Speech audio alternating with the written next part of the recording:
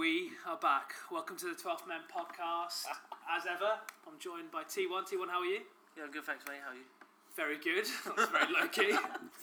Good start. And Gaj, how are you? I'm not particularly good, mate. Why? What's happened?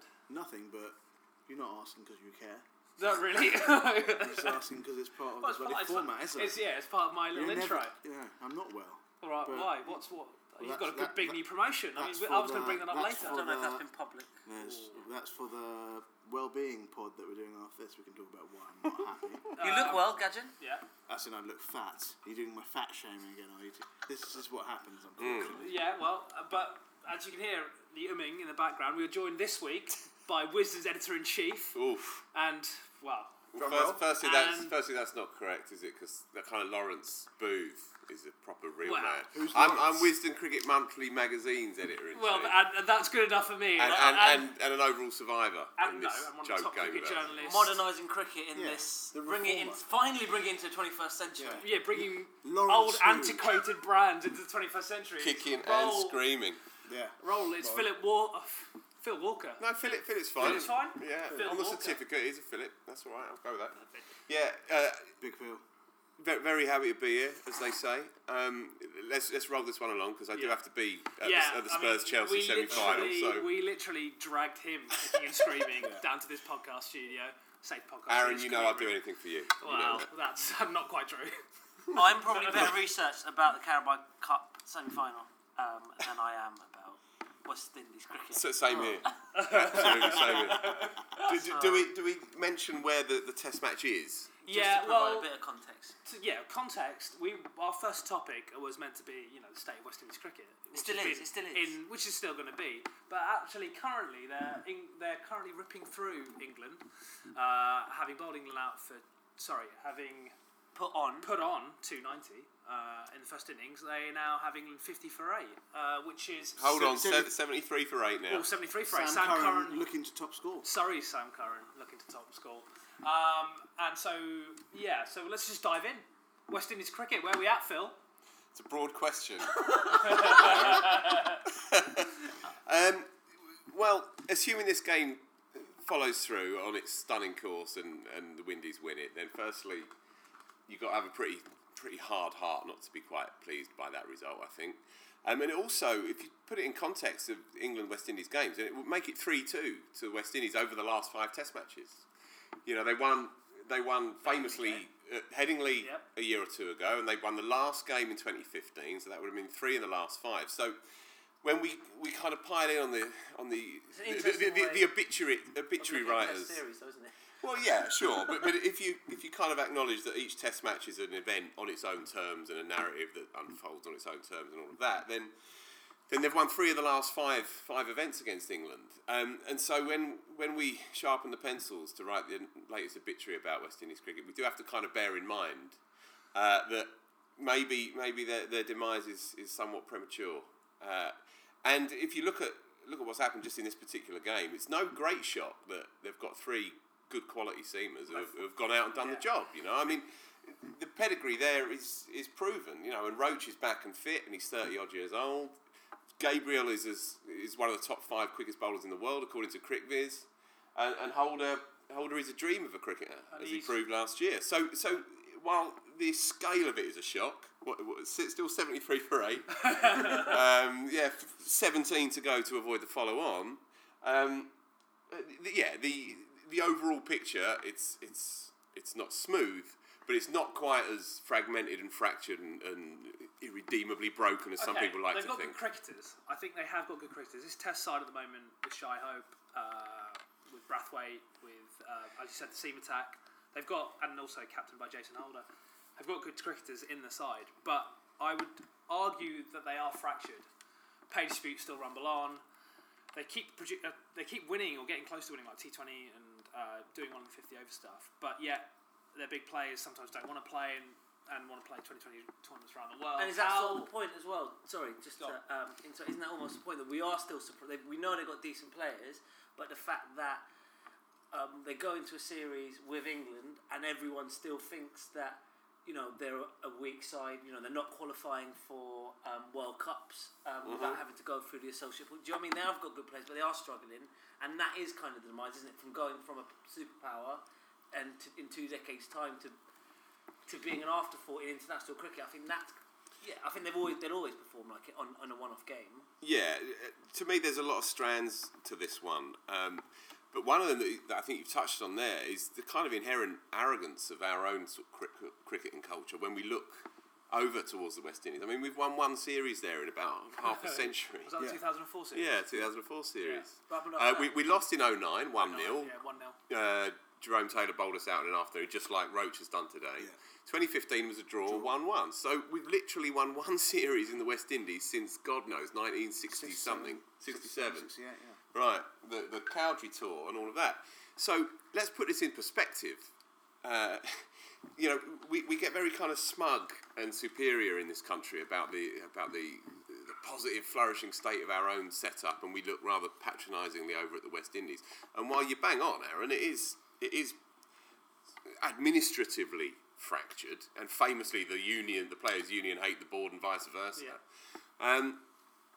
This old-fashioned notion, or this rather kind of embedded notion, that people don't follow it anymore, they don't give a toss about cricket anymore in the West Indies, is nonsense. Okay, so talk to me about that aspect. More kids are playing cricket in the West Indies, active competitive cricket in the West Indies than ever before. It's being played in more schools than ever before. I spoke to Holder before Christmas, who was quite open about some of the problems. He said, look, our first-class structure is massively underfunded.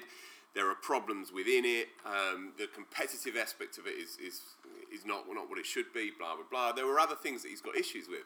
But he was saying the fundamental kind of groundswell of passion and interest is actually stronger than he's known during his time. When he was a nipper growing up in Barbados, there were fewer people playing cricket and talking about cricket than there are 15 years on. Because you look previously, and the previous generation, 80s, early 90s, the grounds used to be full.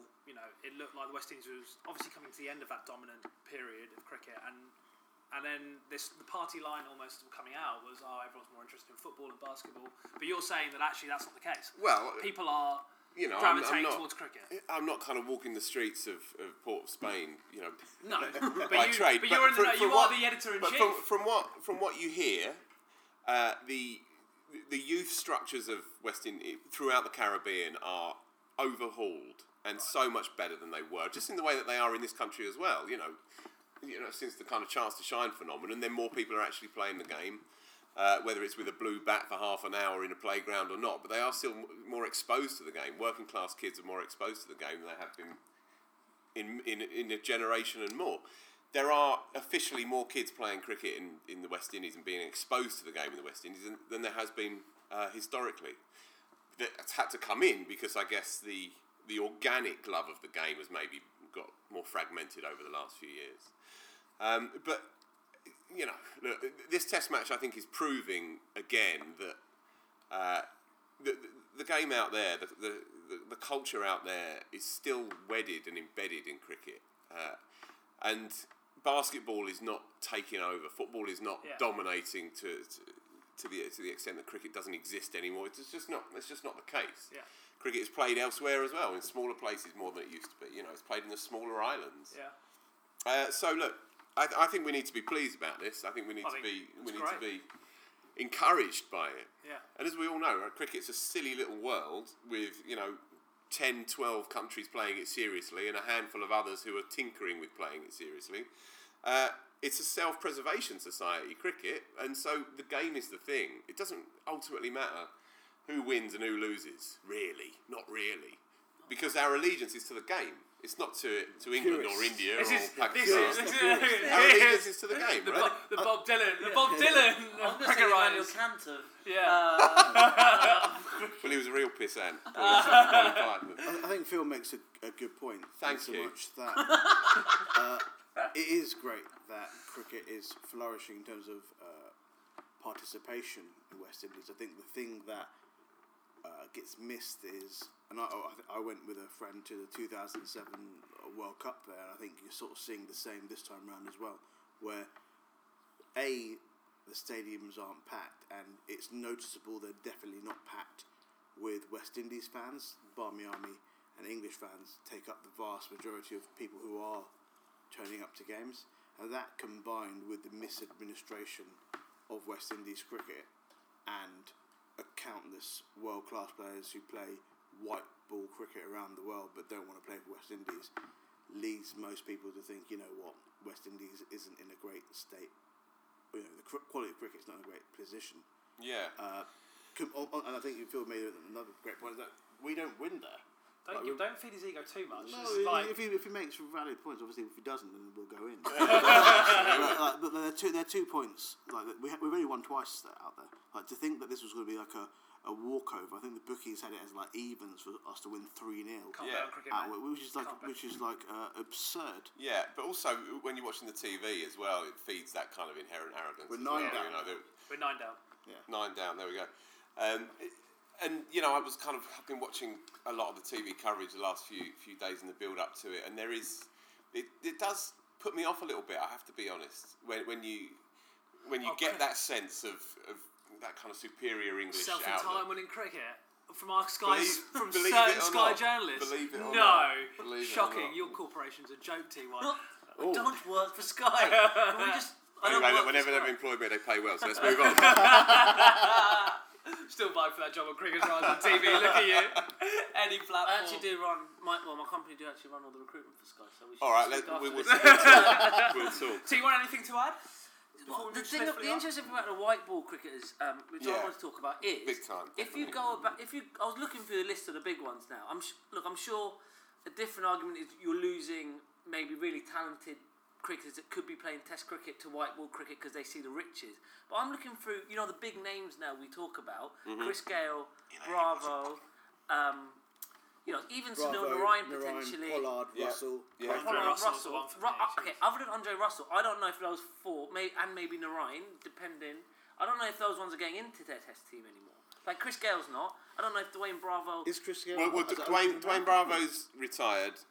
Chris Gale's getting into the Test side from the 5-day game. Probably. Chris Gale is playing in the World Cup here, but he hasn't played a Test match in a couple of years and isn't bothered about playing Test cricket.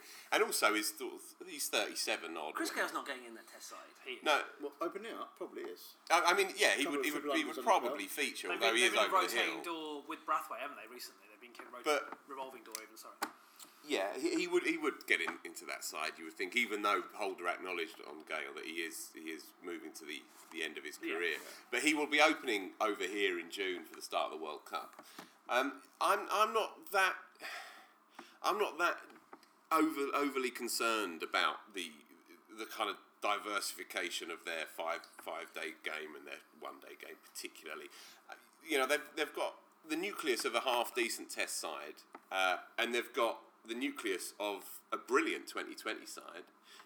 It's probably the most consistently brilliant 2020 side of the last 5 years. And so if we recognise that cricket is changing, and probably changing quite profoundly in the last few years, then our kind of sniffy disdain for West Indies cricket and our ever so patronising look at what it's going to look like in a few years' time, well, they might just turn around and say, well, hold on, we got to the final 3 years ago, and we won it 2 years ago, whatever the numbers are. Well, the under-19s, the main side and the women's side won it. Yeah, at one point they were all world champions. Concurrently. Which is it. A good statement about West Indies cricket. It's just maybe we're conflating the England fractured. are all out for 77, which is the 7th lowest score ever.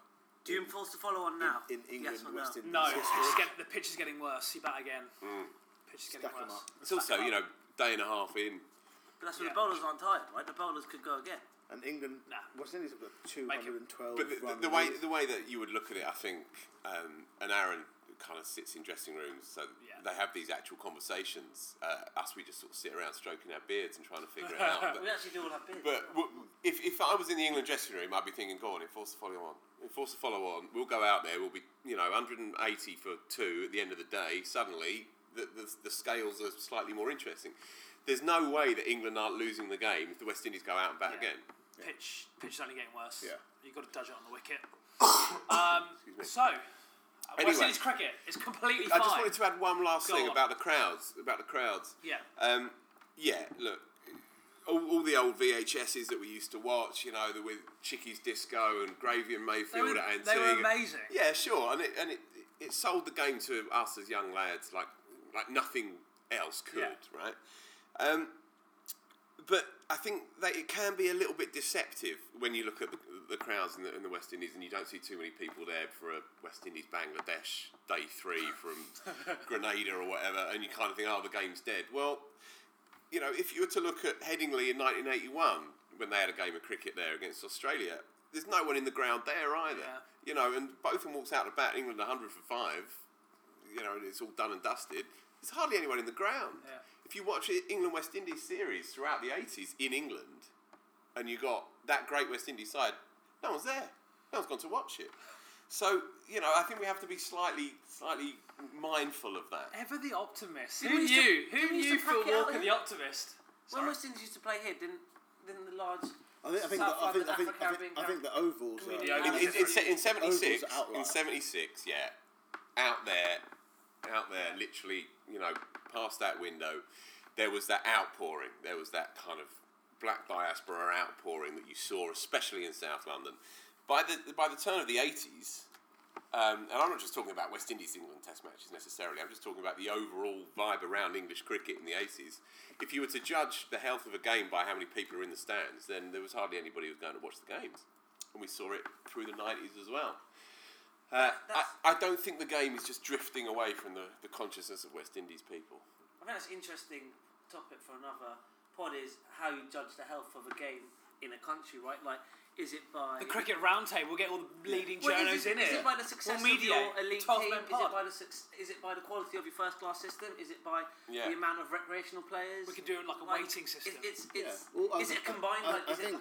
One of the things that hurts West Indian cricket is that its best players don't want to play for their country. And you go as far as say some of the most talented cricketers from West Indies leave the West Indies to play for other countries. Chris Jordan, for example, Jofra Archer. Yeah. But that isn't... you're not in a good position if the administrators of your cricket board aren't enticing your best players to play for you. And if it's about making money, New Zealand do it pretty well. New Zealand have a pretty good balance where they have a pretty frank conversation with their players and say, if you need to go make some money, go make some money. Let's work out who's playing on what tours. Yeah. And I think West Indies could do that better. I think I think the historical problem between the players and the board. I think that's one thing, but it is fairly unheard of, unless a country's been banned from playing cricket, that people from a certain country will leave the country completely to go and become national players for another country. Yeah, unless obviously there's a sort of South Africa. Yeah, quite. Yeah. And I think specific case there. On that, it's a unique turning point in this sport that has allowed it, right? So, other than World Series cricket, where you were still allowed to represent your country, although there were combined 11s, which again essentially weren't representing your country, right? Franchise cricket has allowed it in cricket. Sorry, and you could argue like in football, which I guess we'll talk on later. People play for their club sides instead of their countries. Like, you know, Ryan Giggs barely played for Wales, right? Because Alex Ferguson didn't want him to. So I don't think that precedent's never been set. Maybe not in cricket, but cricket's in a unique time. The question I wanted to ask, I don't know if Jason spoke to you about this, and it's interesting how we talk about West Indies as a country. The West Indies isn't a country, right? It's a series of regions, Which, and I don't know whether you have less affinity to... I think famously so, Clive Loader was like champion as one who brought the islands together. And all the sort of like internal beef, especially between big islands like Jamaica and Barbados, he was able to bring everyone together and be like, look, we're one collection of islands and we're going against everyone else and we're one team. I don't know to what extent that's a problem now. A good example of it was the 91 or 2 Test match, first Test match back after readmission for South Africa against the West Indies at Barbados. And Anderson Cummins, young seamer, Barbadian lad, wasn't picked for the Test match. So the crowd, even though the West Indies were the number 1 team in the world, they still had all those great players. No one turned up, except for a handful of people, one of which with a big banner saying "No Cummins, no goings," and they didn't turn up. This was in '92, when you couldn't have been happier if you were a West Indies fan. But it's because their own boy wasn't playing. So there's definitely a lot of inter-island rivalry. There are some suggestions, although not seriously taken yet, of potentially down the line, Jamaica becoming a separate entity on its own terms, potentially playing international cricket. as a country, as they would do, say, in the Commonwealth Games and all that sort of stuff. I don't see that happening. I don't think we need to get to that point. But I think what you touch on about how the complexion of the game is changing, the sanctity of international cricket is not as strong as it used to be. The power of club cricket, of franchise cricket, is growing all the time. And with that, because these are professional sportsmen and women at the end of the day, and they are always, in the end, going to look after themselves first and foremost, we have to accept that the landscape is going to change as a consequence of that, and that people's priorities are therefore going to change. We were talking about the health of the English game, which is quite relevant at the moment. Yeah. It's a big talking point. It's the 100's coming in 2020. That's 12 Men podcast bingo, because we can't have a fucking podcast without mentioning the 100. We've got the World Cup in 2019. We've got it's a big year. Sure. 2-year period in English cricket. Go on. You're obviously hopelessly conflicted because you're tied into this game on a professional level, but these other two lads, right, the 100, because I haven't heard what you've been talking about in previous shows about You don't listen. No, I don't. Why would talk about switching I off. can't even listen to my own podcast. Do you know what I mean? I can barely even get through to the end of my own one. So you must press play with on respect, it and mute it just to get you. With respect, I haven't heard. I'm not an avid listener of your own show. Let's try and keep this on the level. What do you two think as fans?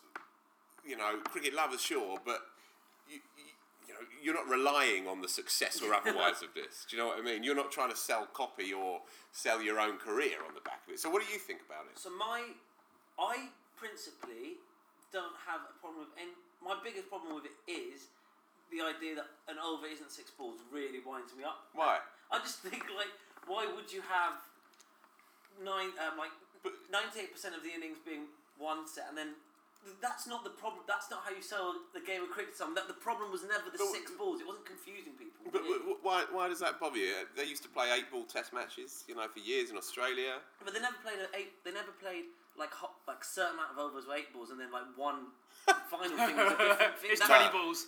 In principle, an over is a man-made thing, right? So it's not like Construct. time. Like, I don't mind sure. But what an over I constitutes an over. guess there's something fundamental in the way that it's actually going to be recorded. They're going to be counting down from 100 down to 1, I think. So the sacrosanct, sacred 6-ball over thing gets absorbed, I think, into the overall point that it's every ball counts. And I don't have a problem with that really at all. Also, I play last man stands cricket, so we bowl 5-ball overs, and then you bowl a 10-ball over here and there. I've also played the 100, incidentally. I played it at Lords at the nursery ground. Yeah, well, I wouldn't go that far, but I did play at Lords on the nursery ground. Nicked off to a bloke who works at the MCC. Scandalous decision. Hit the cover off it. But I did take four catches, and I did quite like it. Stats? 7, an average of 7 from one game. Oh, well, that would have been good. I mean, I always have a dash. But my catching record, 4 catches in 100 balls. That's not bad going, is it? Not bad going. Best fielder in 100-ball cricket history. Yeah, history. Yeah, you are currently mark it down. Gaz, thoughts on the 100? Oh gosh, have you done this to death? No, we haven't. No. I Okay. whinge about it from time to time. I just think 2020 works. I think it's strange that the ECB would invent form and adapt cricket in a very innovative way than watch loads of other countries do it a lot better. Right. And then people play in a 10-over competition, and then they devise a 16.5-over competition that doesn't necessarily make much sense from a time perspective. Yeah. Can you make money from this? Yeah, absolutely, because they're chucking a lot of money at it, so it will be successful. Unprecedented amount of money. Yeah. So the issue for me that is irritating as a cricket lover is the transparency. Now I would be intensely relaxed about supporting the 100 and going to pubs and flogging it when I'm pissed and saying how great it is. If there was evidence that the 100 will attract more people to it, people who don't ordinarily watch cricket, if the 100 will mean that the quality of cricket will improve in some tangible way, if it means that the county cricketers that participate in the 100 will get more money or in some way rewarded for this new format, and if they felt that they were, obviously we have a sort of a collective interest in the underutilisation of South Asian community in English cricket. If there was evidence that... We're brown, by the way, that's why. Yeah, all of us. Well, I'm socially conscious. Yeah. Some of my best friends are brown. Yeah. We're not pegging you as a racist. I think if there was evidence that this was going to reach out to communities that watch and play recreational cricket but aren't involved in the official sort of structures of cricket, then I'll be all behind it. But the reality is that the ECB either haven't done it and therefore can't release it, or have done it and it doesn't necessarily support that position. But I don't know why they wouldn't tell us why it's going to work well. And literally, that is my biggest issue as a player. I thought that was a brilliant summary, man. Thank you. Truly brilliant summary. My biggest problem is what about the fucking overs? is the transparency of the ECB to first sell it as a franchise T20 tournament, and somewhere along the line in a dark room someone has walked out with a 100 ball concept. Shows, well, there's been no tangible workings out to see how we're going to attract a new audience and why that's going to make the game better. I've still not seen it. Second point to that is, if the ECB can do that in there and they act as this kind of behemoth, what are they going to do in the future to the game without really consultation from anyone? Any interested party? I guess and that's my worry going forward. In an ultra cynical way, if the ECB had done a deal with the BCCI and all the Indian big guns were going to be coming and playing the 100, and they'd made sure that like millions of people in the subcontinent were going to be watching it and they're going to make a shitload of money, that would be different. But we know for certain that isn't going to be the case. Yeah. And we're not going to see all the sort of big name Indian cricketers coming over here playing 100 ball. When you say why, we know for certain. Why do you think that? There's no interest in the BCCI at the moment. Because there's no scenario in which the BCCI allow another franchise to take over from IPL. It's not going to happen. There's not any financial interest. Therefore, you know the ECB haven't thought it through. Yeah. Like Dhoni and Kohli aren't going to be coming here Unless he retires. and making heaps of like playing a 100 ball. Cricket. Kohli's publicly said it's not a great idea. To Wisden Cricket Monthly magazine. Exclusive. Scoopage. Plug. Yeah. I was going to ask you for plugs at the end, but anyway, it's fine. You can drop them in as and when as the pod is running. Sure. Thank you. So as we've done and dusted and kind of solved the 100, I have one problem with it. Go. Overridingly, I struggle to think why people are going to care more about the blue team against the red team. Correct. Without the city allegiance. There'll be a Without sort of vague regional allegiance, probably. Although they were talking seriously about it, literally being names, yeah. Like the Dolphins against the. I thought they said Leopards. explicitly no, they're not going to be city-based franchises. Yeah, well, they've now moved away from reneged from that. They've moved away from it being Manchester, Yeah. but they're moving towards it being Northwest, I think. Northwesterns. Yeah. God. I can deal with 100 balls. I can deal with it being different to 120 balls. I can understand the value commercially as much as anything else. We're having a bit of daylight between those two tournaments. One thing I can't understand is why the players themselves are so against it, because if there's one thing that you're definitely going to get from that, 80 of the 400 odd professional players in this country are going to be nicely remunerated by being involved in this tournament, because there will be a lot of money around it. There will be a lot of money around it. Because you've sort of answered your own question, because 75% of people won't. Yeah, but if you're ambitious and you've got aspirations and you fancy yourself, as most county cricketers do, present company accepted, obviously, then why wouldn't you be looking at that and thinking, do you know what, I can get into that. I'll get my name out. If I do really well, I'll get an IPL contract. Just like Pat Brown was up for an auction this time. But that's the problem. You don't. Do you think if Liverpool won an 100 ball competition, we don't know, right? So there's a lot of speculation.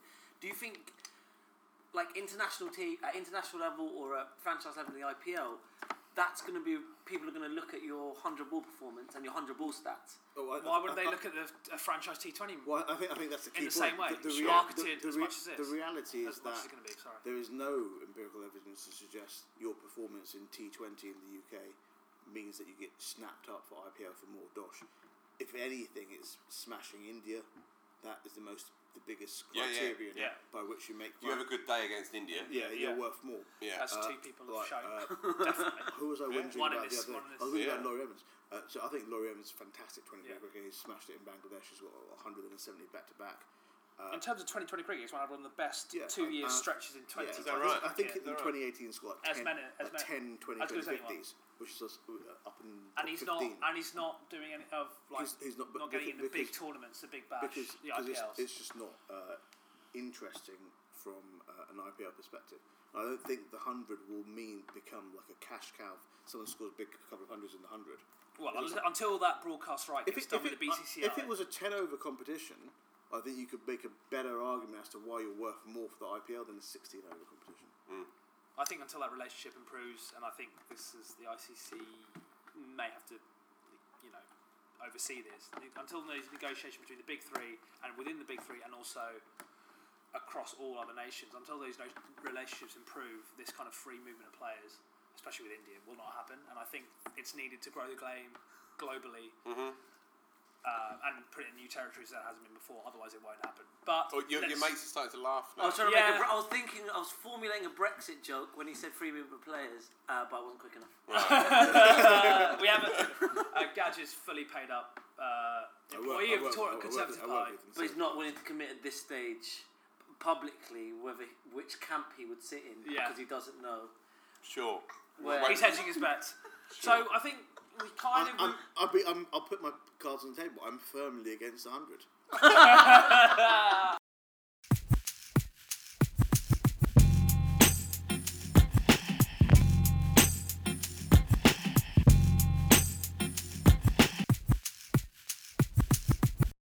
If we talk about cricket in the country, we talk about this big 2 year period. I want to know if cricket can ever rival football in this country. No. Fine. And why would we want it to either? Well, I think as what we've talked, I think you guys have in your report as well. 2019 is the year of cricket for England. God, what a tiresome cliche this is, though, isn't it, already? And we've got the World Cup. Yeah. And if this is supposedly the once-in-a-generation opportunity for English cricket to capture the imagination of the average punter. Those under 10s, 2 in 7 that don't care about cricket. Or not like West Indies, where everyone at every school's up for it. What do we do? What is it that cricket can do to make everyone, register up to their local clubs and try and roll their arm over? So basically, is cricket relevant in the UK anymore? And how can we that survey that you kind of vaguely referenced without getting the right numbers. Yeah, of course. This is important, right? This figure is important. It's also chilling and terrifying if you do love the game. 2014, they did the survey, the big survey. They found that 3 out of 5 kids didn't even name cricket when they were asked to name 10 sports. So that's close. It's not like football dominates everything and then there's cricket and a bit of rugby or a bit of tennis or whatever behind that. To 3 out of 5 kids in Britain, or in England and Wales, it's not even in their consciousness. They say tiddlywinks before they say cricket. Is that empirical? Did they actually say tiddlywinks? They literally, I don't know. But they say... Wisden. Editor-in-chief. That's your headline. It's a staggering stat, though, that is. And I think only 3% of kids from the same survey actually put cricket as their number one sport. But then you would say, well, everyone's going to say football. But cricket would be behind it. Well, it's not behind it. It's somewhere in the ether, down the line. That is alarming. That's why you do what you have to do. That's why we have the 100. That's specifically why the 100 is happening, because the ECB they did that survey in 2014 and they shit themselves when they saw the results come back.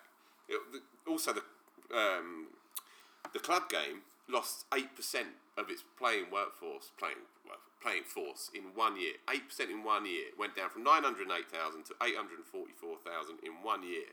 So you throw all those numbers together and then you extrapolate them down the line. The game doesn't exist. The game is dead on its arse in a few years' time. So this is why all these things are happening now. And this is why, cliche as it is a big year. It is a big year for the game. My personal feeling, for what it's worth, is that cricket will always, come the end of the world, there'll always be a game of cricket taking place somewhere. Will cricket ever return itself as a great national sport, part of the national conversation, part of the consciousness of the nation? No, I don't think it will. Is it something to to despair over. I'm not even sure if it is either. I think cricket is beautifully complex in the way that football is beautifully straightforward. Football dominates for a reason, because it's done in an hour and a half. Any monkey can understand it. Anyone can put it together. It's genius is its simplicity, and cricket's beauty and genius is its complexity. To compare the two of them, I've never really seen that. Historically, right? One might be the winter game and the other the summer game, sure. But it's chalk and cheese when you look at them as actual games and sports themselves, I think. But then, so we still need to engage audiences, right? And we're not. Yeah, but you would all. So how do we? But since that 2014 survey came out, playing numbers have plateaued in terms of actually playing Saturdays and Sundays, and finally they're listening to what cricketers want to do. They don't want to play 50 over cricket on Saturdays and Sundays. It's a joke. They want to play 20 over cricket. They want to play 30 over cricket, 40 over cricket at a push.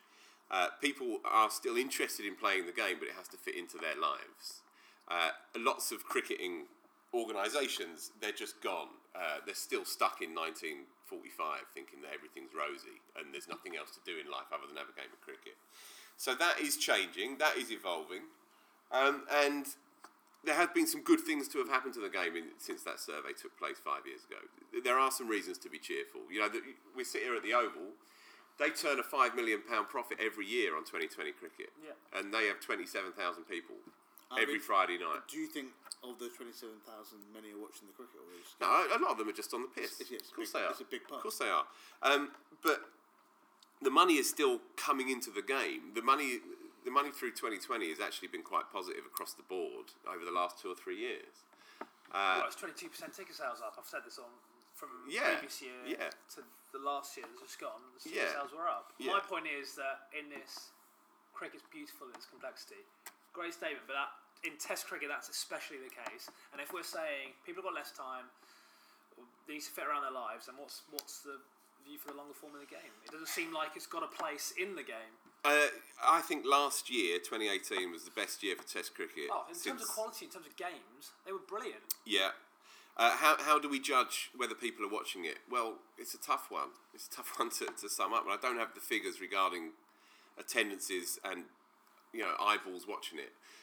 I do have some figures regarding the amount of people who were following the game in this country in 2017, when the Women's World Cup was taking off, and the BBC took on footage from county games, and the numbers went through the roof on the BBC's website.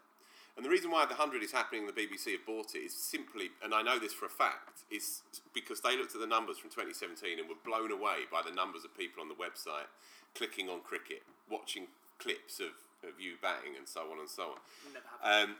The Women's World Cup final was the most viewed page that the BBC had that month across all of it.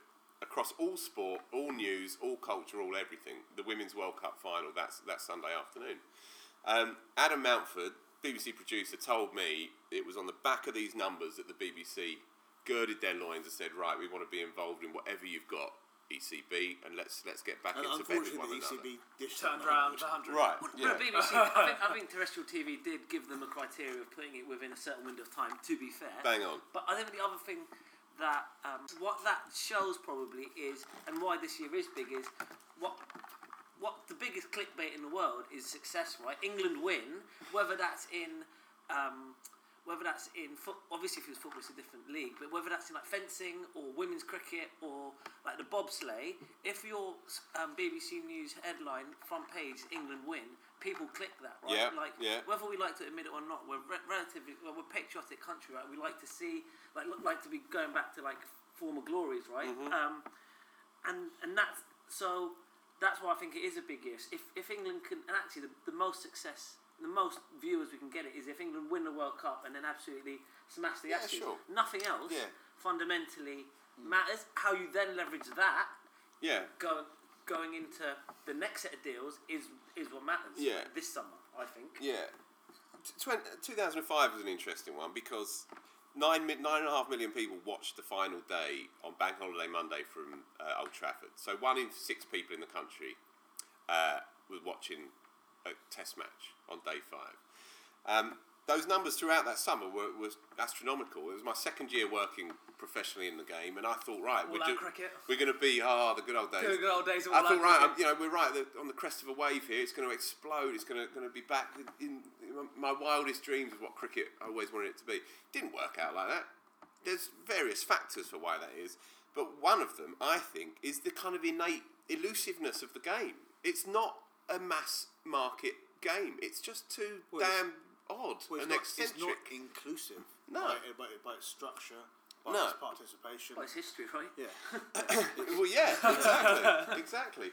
You know, football deserves to dominate people's lives if we're going to be dominated by games. I hate to draw this to an American sport, but baseball is seriously complex, but it still is called the national pastime in America. I don't know their stats and numbers, but it seems to be healthy.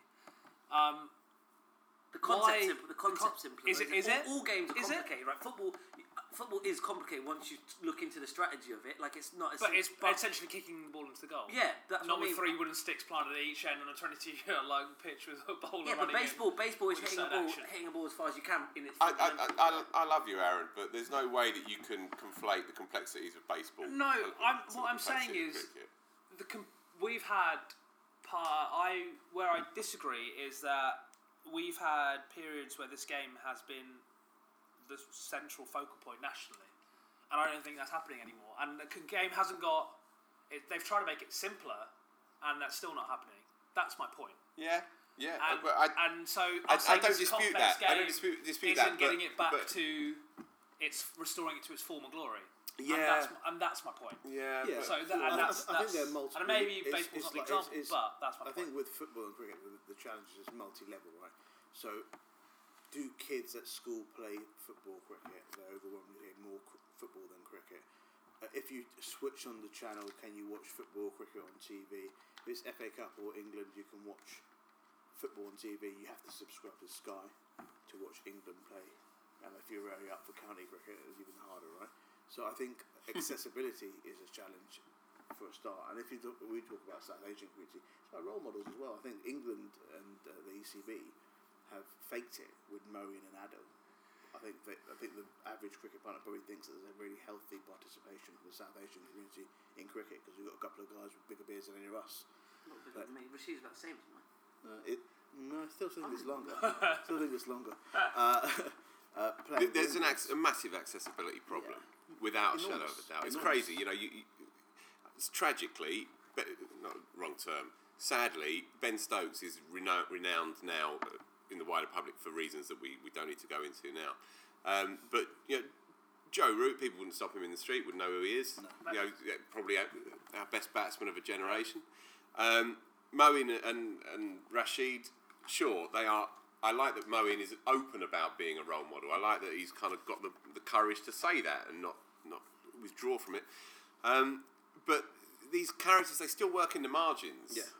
That's a massive challenge. You talk bang on about champions winning stuff, great, but also getting a kind of breakout star, getting someone who goes out with a pop star, getting someone who becomes a part of kind of everyday discourse, then changes the complexion of the game. Crazy as it is, this is what works. This is what sells. But I will say on that though, I was reading a thing that Graham Son was saying, and he was on Strictly, right? Yeah. And he didn't realise how out of public consciousness. Sorry, what? How out of the national psyche that cricket is that no one knew who he was. Everyone knew after he was on Strictly. Everyone knew who he was. But he was again one of England's best spinners for a generation, for a couple of generations probably. He could certainly bowl. And Ramps was the same, just on that point. And Ramps won it. Yeah, and he didn't realise that no one knew who the fuck he was. Do you know what I mean? So yeah. I think, it's dangerous, isn't it? But I don't know. I think sometimes cricket fans, quite like being being on the outside. They like that no one really understands social outcasts. They do. They like like that their game's more complicated than you understand. You guys like football. Just to sum this up from my point of view, if 2020 cricket becomes as the second biggest sport in the world after football, then I'll be delighted with that.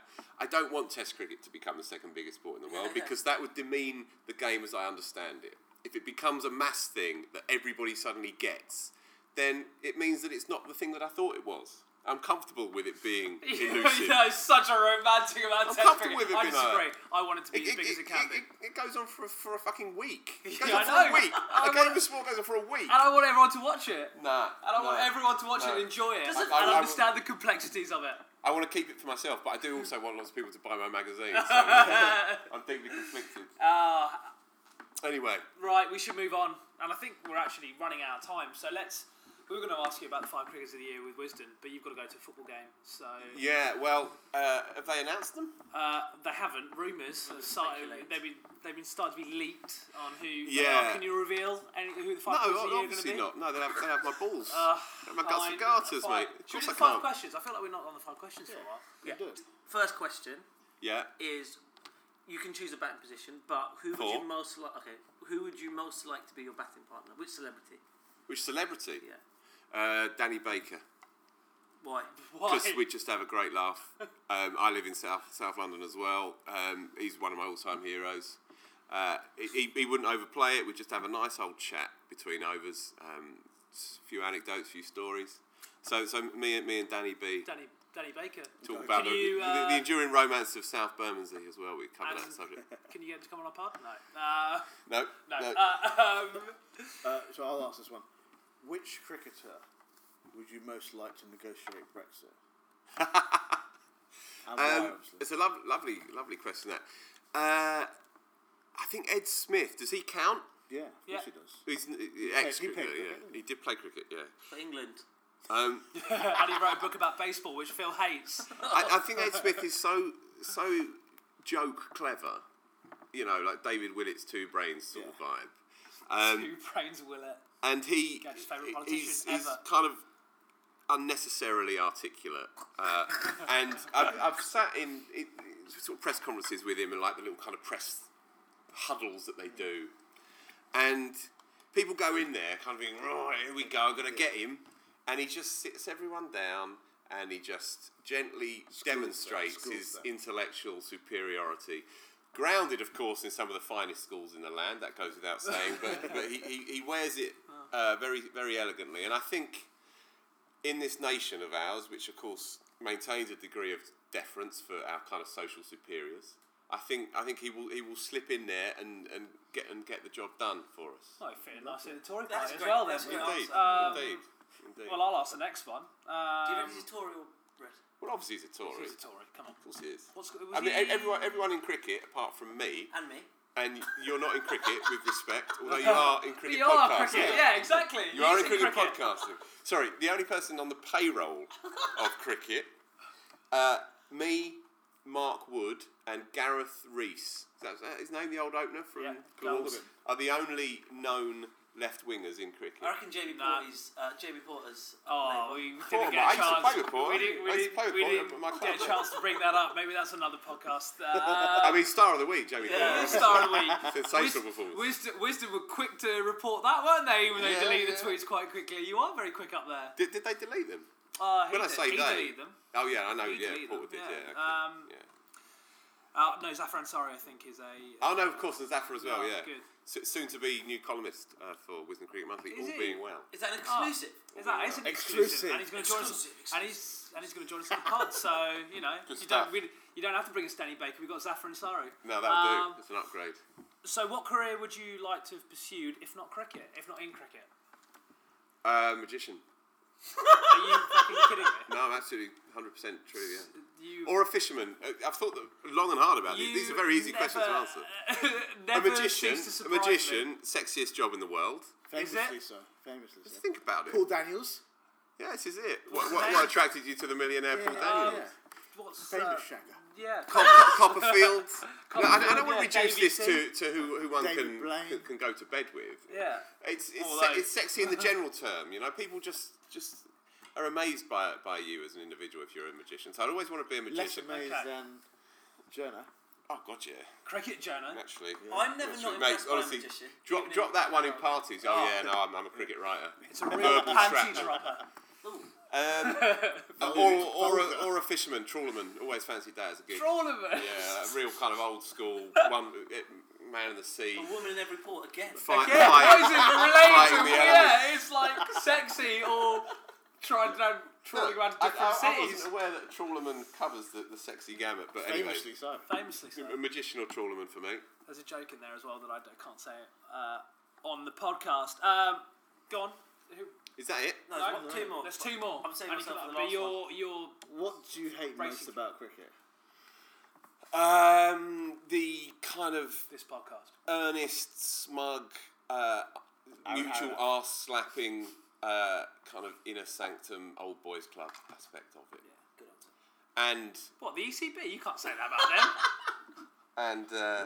I find Just because I find new ways to get out every year extraordinary. I get worse and worse the more I play it, and yet I've got more talent than Aaron Haranath. It's bizarre. Famously so. Bizarre.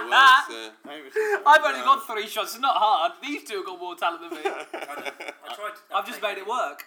Yeah. I had so little talent at cricket that the only reason I got in the school first team was because Aaron was one of my best friends. Hey, ringing selection. Sri Lanka's ringing selection. Hasn't happened. And the final question. Didn't Aaron famously make you do a few no-balls from time to time as well? Oh, wow. No, These allegations need to stop immediately. And the Final final one. question. Yeah. It's deep, but you've already said some very deep answers. Thanks, man. What has cricket taught you about life? That it's That it's not sexy. that it's all just one big laugh, isn't it? The sillier we can be in life, the better. I think. I think you just try and be as silly as you possibly can, right to the end, and that's all I can offer, really. How's cricket taught you that? Cricket's ridiculous. Cricket is ridiculous. That's why I've always loved it, and that's what it's taught me. Cricket is the silliest game out there. Just run through the words that you have to use. You know, where do you want to start? Silly mid on. It's got silly in it. Silly point. Silly point. Oh dear. Short leg. Oh, the whole lot of it, but even just the nature of the game, you know, everything about it is silly. That's why I love it. Philip Walker. Thank you very much.